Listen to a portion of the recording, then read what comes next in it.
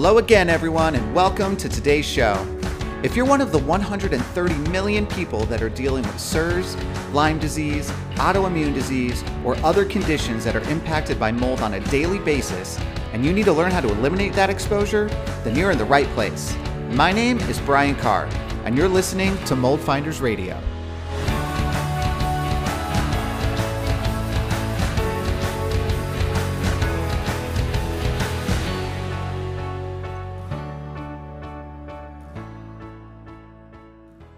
Hey everyone, what is going on? Today, I'm going to talk a little bit about water events. Can things be dried? Can they not be dried? When should things be removed? When should they not be removed? This is kind of how it all works, right? And I think sometimes we kind of skip the first step of it and we go straight to the second step sometimes. So I kind of want to connect the dots in this timeline from start to finish, basically. So if you have a water issue, so you have a leak, you have a pipe issue, you have a dishwasher that overflows, you have whatever's going on, right? A lot of times the first thing that happens is we need to stop the water, right? You need to understand and kind of get this stuff dry. You don't want there to be continued water because we know that mold can grow as a result of that, right? So that's kind of the first step. But a lot of times we don't think about how long it takes for something to dry and what can happen during that time frame and maybe when the leak first happened. And we're not putting all those pieces together. And so just to talk timelines on stuff so we can understand things a little better, we know that mold can grow within 1 to 2 days, okay? So if you have a water leak that happens, and let's say it happened on a Monday, and you're like, oh man, we have a water leak that happened, and you say, oh, we got to get somebody out here, a water restoration, a drying company to kind of handle this. And they come out maybe the next day. Maybe it takes them a day to get out, right? The timeline starts from the day that the water issue happened, right? So this is where the mold doesn't know that there's schedules for the dryer to get out there and that there's schedules for people it's not that smart. It doesn't know all that stuff, right? All it knows is there's water here. Bam, this is an opportunity where I can grow if I am here, right? That's basically what's going on, right? So you have day one, you have a leak, let's say, right? And then let's say it takes another day for the drying company to come out and actually do the drying and start the restoration water drying process, okay? So let's say, so that's day two. And let's say it was a relatively significant leak. And let's say it took them 3 days to completely get everything dried out. So you have 2, 3, 4 days, okay? You have 4 days here. Mold could have grown within day 1, 2, or 3. We know that already, right? So we can't just say, okay, everything is dry by day 4, all's good. You can't do that because there could be mold that could have grown already, let alone bacteria that could grow within hours, right? That can happen too. That's a whole separate conversation. So when we're thinking of this, you kind of have to start timeline from start to finish. And let's say the timeline's longer. Let's say you had a leak that happened 2 weeks ago and you didn't really know about it right away, and then you saw something came out somewhere, you're like, oh man, there's a leak, I finally saw it, it was behind a wall or something. Comes to find out you have a pinhole leak somewhere, they don't know how long it's been leaking, right? The time period now is minimum 2 weeks ago, and then that starts. But then it took 2 weeks for somebody to come out, and it took all this time, right? So you have all this time for things to happen, okay? So that's the first thing that I wanted to talk about here, and that's going to set the stage for kind of what I'm going to look at here. I'm going to be looking off my screen because I'm going to be reading something here and kind of going through some stuff with you guys. The timelines are so important, okay? And a lot of times the water restoration companies, they come in and they're just really focused on our job is to dry stuff. But if mold or bacteria already grew, drying it doesn't do any good, right? It's already there. And then as we know, when stuff gets dried out, it can actually spread and break apart and move through the house much more easily. So then that can even cause more of a dispersion problem after the fact, right? So what I did is I actually pulled up the standard for professional water damage restoration. And I have a couple pages here and things highlighted here just to kind of explain how this should be going. And if you guys have an issue like this, to understand what the industry standard is for how things are handled and how you attack it, right? So this is the IICRC S500 standard for professional water damage restoration. And so I'm going to read a couple things here. So the first thing is a section that's about information gathering, okay? And so I'm just gonna read some stuff here. So it says, the information gathering process begins with the initial contact between the restorer and the property owner or the authorized agent, right? So this means, you know, occupant, homeowner, if they're renting, it's the land, whoever, just whoever's there, you start having a conversation with them. The restorer should gather information to allow for effective mobilization and response. Cool. We should ask some questions and know what's going on so we know how to handle it. Inaccurate or incomplete information can impact the ability of the restorer to take appropriate measures during the initial response. This information can include, but is not limited to, all right? So these are the types of things that they should be thinking about. You shouldn't need to be thinking about this, right? They should be thinking about this, okay? I'm not gonna read every bullet point here, but a couple things to stand out here. Source, date, and time of water intrusion. This is bullet point number 2 here. All right. Date and time of water intrusion. Why is that important? Why does it matter how long it's been happening? Because if it's been happening for a period of time, you have an increased potential for a mold or microbial issue. All right. There's other questions here: size of the impacted area, history of previous water damage, the types of materials that have been impacted, and things like that. Okay. So these are the types of questions that they should be asking. So now further down, following this, the restorer can make assumptions using the information above to mobilize a proper response. Like, cool, I've asked these questions. Now I can think through and decide what the best strategy is here, okay?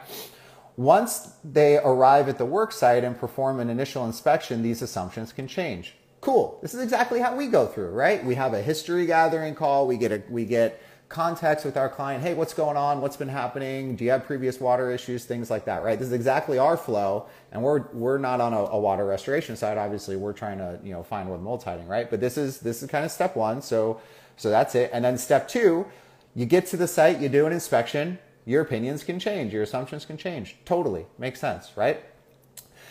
The information gathered helps to establish a moisture inspection strategy and evaluate the existence of moisture problems that have caused or can lead to structural, system, or content damage or contamination. So this is the highlight here, or contamination. Next, it says contaminants, in parentheses, fungal or bacterial, can be visible or hidden. Yeah, ding, ding, ding, we know that. Most of it's hidden, right? So this is all in here too. Now, the next sentence here. Where mold growth is discovered or suspected, refer to the current version of the IICRC S520, which is a different standard, and this is a standard for professional mold remediation. So I want to talk about this piece, right? So basically what they're saying in here is if you have a water issue, you have a leak, you have something that needs to be handled, you're bringing in a water restoration company. It's their job to ask you questions about what's going on. How long has it been going on? Where is it impacted? So on and so forth, right? And then they have to think about that information, okay? And it says, where mold growth is discovered or suspected, refer to mold remediation standards. Well, if the water issue has been there for more than a couple days, you should suspect the possibility of mold. It's how it works, right? So in the actual standard and guideline for water restoration companies, it basically tells them you need to ask some questions, and if you think that there's the potential for a microbial issue, either mold or bacteria, then you need to refer now to mold remediation standards. It's a different standard of how you do stuff, right? So that's kind of the first thing here, okay? And so I want to move down and look at a second section down here, and then we can kind of get into some more of the info here. I had it pulled up right for you. Okay, here's the next part. Okay, so in many cases, an assessment by an IEP, this is what's known as an indoor environmental professional. So I'm qualified, or I'm categorized under that. What I do, what mold inspectors do, indoor hygienists, like all those people kind of fall under IEPs, indoor environmental professionals. In many cases, an assessment by an IEP on water damage restoration project is not necessary. Cool, okay. However, if the inspection shows that one or more of the following elevated risk situations are present, then an IEP should be retained by one of the interested parties. These considerations can include, but are not limited to, occupants that are high-risk individuals with health effects that are as a result of exposure to mold. All right, so if your occupant has a health issue, then you definitely need to be doing this. It says it right here, right? If the occupant expresses a need that they want to understand that, then it needs to be done, right?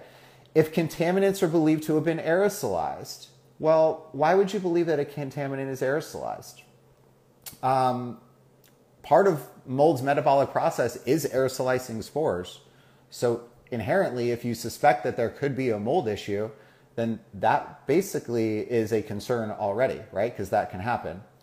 Or if there's a need to determine that the water contains a cross-contamination, this would be an example of the category of water. So if you had what's not a clean water leak, but a dirty water leak, they're called category 1, 2, or 3. I've done a podcast on this in the past. You could do that. Now keep in mind, the longer, even if you have a clean water leak, the longer it stays and it's not dried, it can transition into a dirty water situation.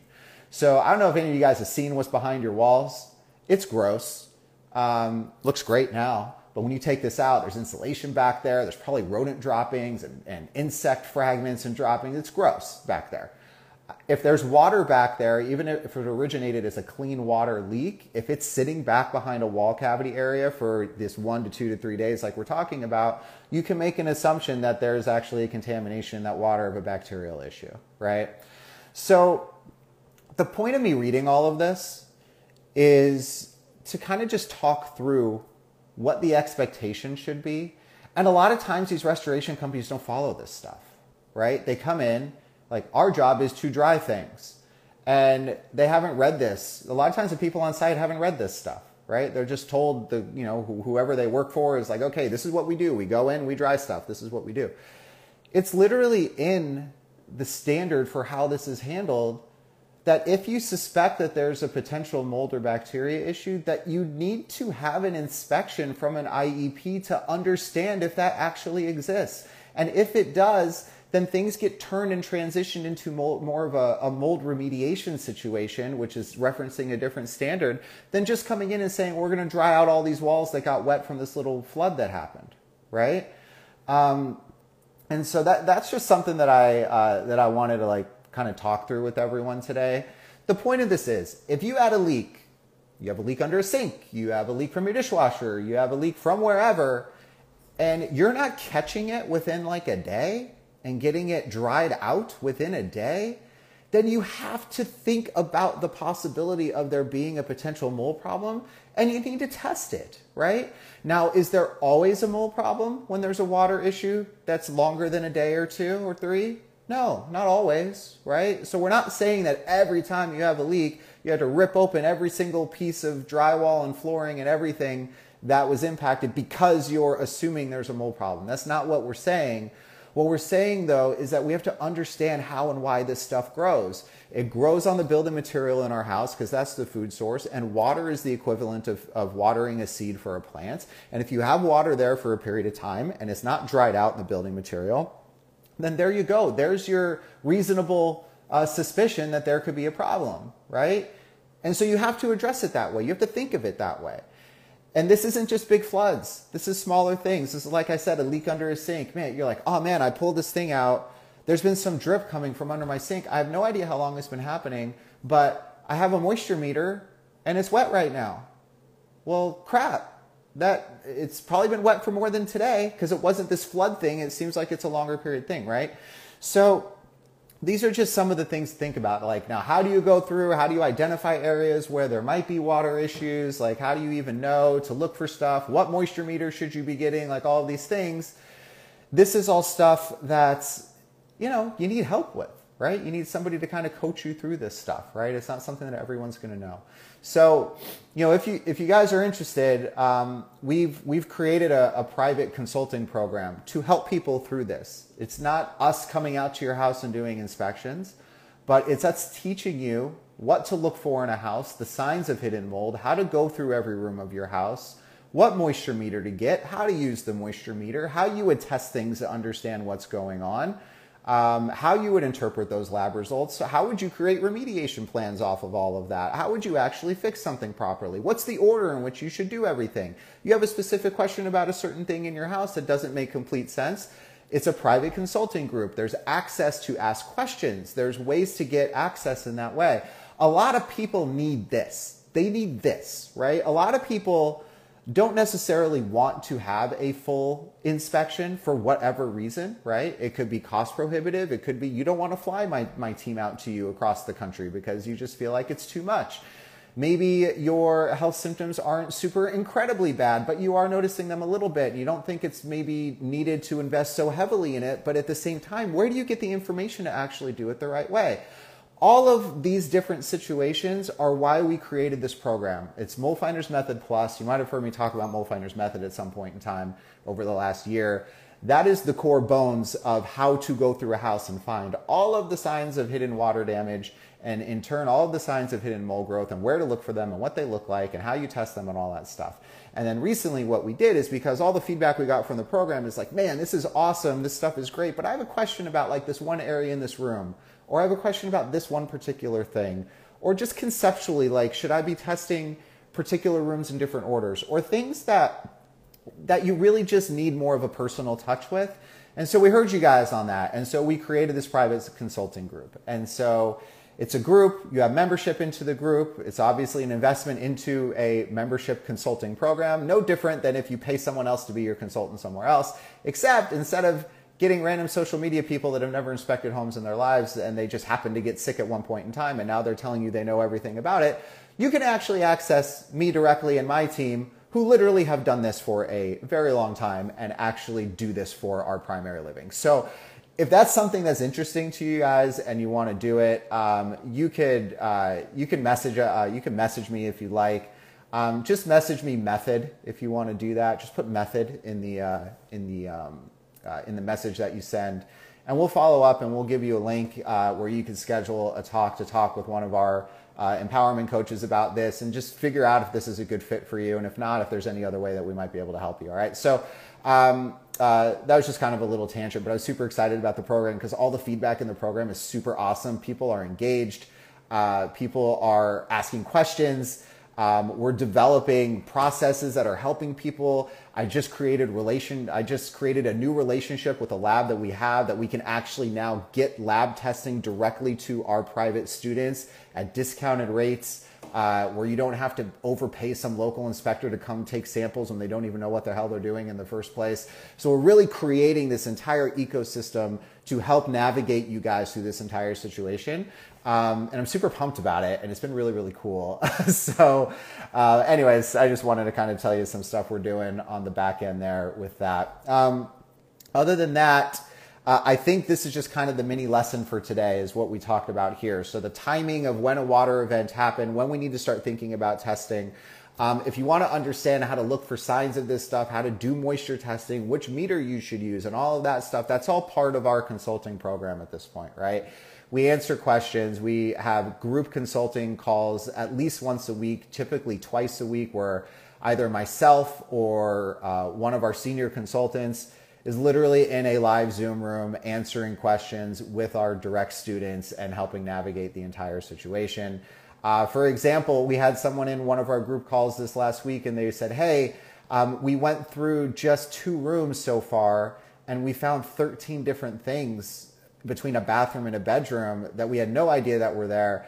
We want to start working on getting this stuff tested. How can we do that? And I was like, well, we can do that, but I feel like that we really need to take a step back and we're getting too excited about what we're doing, right? We should really get through the whole inspection component first, and then let's talk about testing, right? We could prioritize things, we could do whatever, but we want to go step by step. So this person wouldn't have had that feedback from me if they weren't part of the group, right? But because they came into a group consulting and coaching call with me, with with others that are here, they're able to ask a specific question about the flow of events and what the best situation is for them and how they should navigate it, right? These are the questions that you guys have a lot, right? I get so many questions in DMs and different things.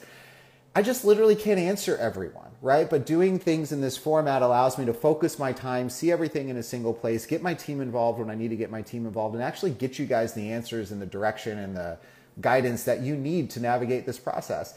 And if you decide that you want an inspection afterwards, we could work with you on that as well if that's something that you need, right? We're working out ways to help you guys in different situations. So anyways, that's what I got for you guys today. I know there's questions that came up. I'm on a time crunch today. And like I said, a lot of the questions now moving forward, are going to be part of what happens for our group members. I'm going to be prioritizing them because they're investing in me and allowing me to navigate and my team to help them navigate a situation. So I have to prioritize, questions and direction and stuff in that manner. So I will definitely, look to try to answer questions where I can here or there. But if you really want access to us and to really get, our insight and our knowledge and our direction, that's what Mold Finders Method Plus is all about. Plus it has a whole bunch of other teaching elements within the program too. So like I said, if you're interested, you could comment in this feed method, you could DM me method, whatever you want to do, and we'll get you we'll get you on a call to talk with one of our team and to see if it might be a good fit for you. And if there's anything else that we could help you with, we'll be able to kind of navigate through all that stuff with you guys as well. So thanks so much for sitting tight. Remember the lesson of this too, right? I know I just talked about the program that I'm really excited about, but remember the lesson piece of this at the beginning, okay? If you have a water issue, let me speak proper English, you have a water issue and it's been wet for more than a day, you got to think about mold testing it, right? You got to understand if there's been a mold issue that's been created from that. If not, if you're just saying, it'll dry out, I'll put a fan on it, whatever, right? If that's what you're doing, you have the possibility that you're going to end up with a mold issue that's in that area, okay? So it's something that we need to think about in terms of just how we handle our situations in our house, right? Stuff that we're never really taught. So this is something to help you guys with that. All right, everyone. Thank you very much for listening, for joining, for watching. I will talk to you guys next time.